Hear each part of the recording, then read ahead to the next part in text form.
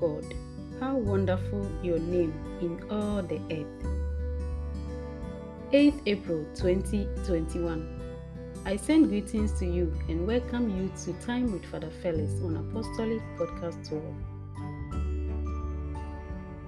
O Lord, our God, how glorious is your name over all the earth. What is man that you should be mindful of? Or the Son of Man that you should care for him? You have made him little less than the angels, and crowned him with glory and honor. You have given him rule over the works of your hands, putting all things under his feet, all sheep and oxen, yes, and the beasts of the field, the birds of the air, the fishes of the sea, and whatever swims the path of the sea. Psalm 8, verse 2, and then verse 5 to 9. In today's episode, we shall hear about Peter's speech to the people at the Solomon's portico. And again, we shall hear about Jesus appearing to his disciples in Jerusalem. Welcome to the new episode of Time with Father Felix on Apostolic Podcast Tour.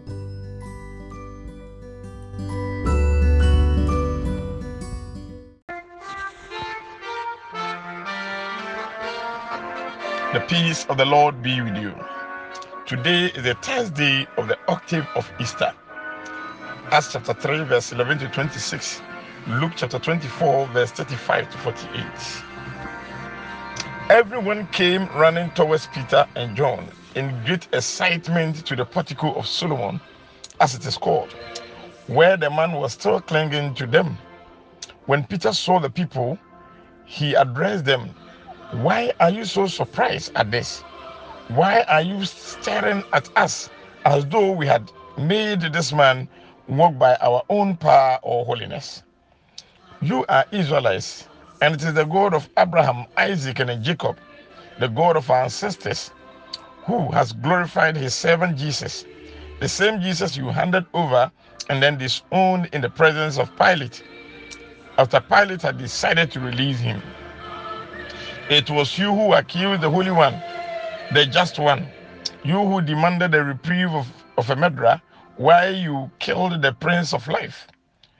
God, however, raised him from the dead. And to that fact, we are the witnesses. And it is the name of Jesus, which through our faith in it, has brought back the strength of this man, whom you see here, and who is well known to you. My dear brothers and sisters, the crowd, astonished and attracted by the miracle of the walking cripple, Peter will take advantage to preach the gospel. Peter deflects the crowd's attention away from himself and John and directs it to Jesus. Again, he does not start by saying Jesus' name. Instead, he starts by talking about what the crowd knew, namely the God of Abraham, Isaac, and Jacob, and in some, the God of their fathers. So Peter moved from the known to the unknown. Moreover, Peter accused them of aiding the elders to kill the Prince of Life, but God raised him to life. The Gospel. The disciples told their story of what had happened on the road and how they had recognized Jesus at the breaking of bread. They were still talking about all this when Jesus stood among them and said to them, "Peace be with you." In a state of alarm and fright, they thought they were seeing a ghost. But he said, "Why are you agitated? And why are these doubts rising in your hearts? Look at my hands and my feet. Yes, it is I indeed. Touch me and see for yourselves.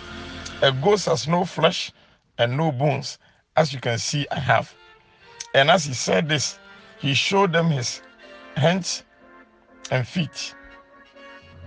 Their joy was so great that they still could not believe it, and they stood there dumbfounded. So he said to them, "Have you anything here to eat?" My dear brothers and sisters, The passage deals with two types of faith. The faith that needs assurance. We need this faith in situations where we are terrified of what is happening around us. In our fears, confusion, and sinfulness, the risen Lord stands with his own and among his own. Moreover, Jesus comes to us without being invited, and he takes a central place by calming the storms and declaring, "Peace be with you." Let us pray. Father, you gather the nations to praise your name. May all who are reborn in baptism be one in faith and love. Amen. I still remain your servant, Reverend Father Felix Chebafo. The peace of the Lord be with you.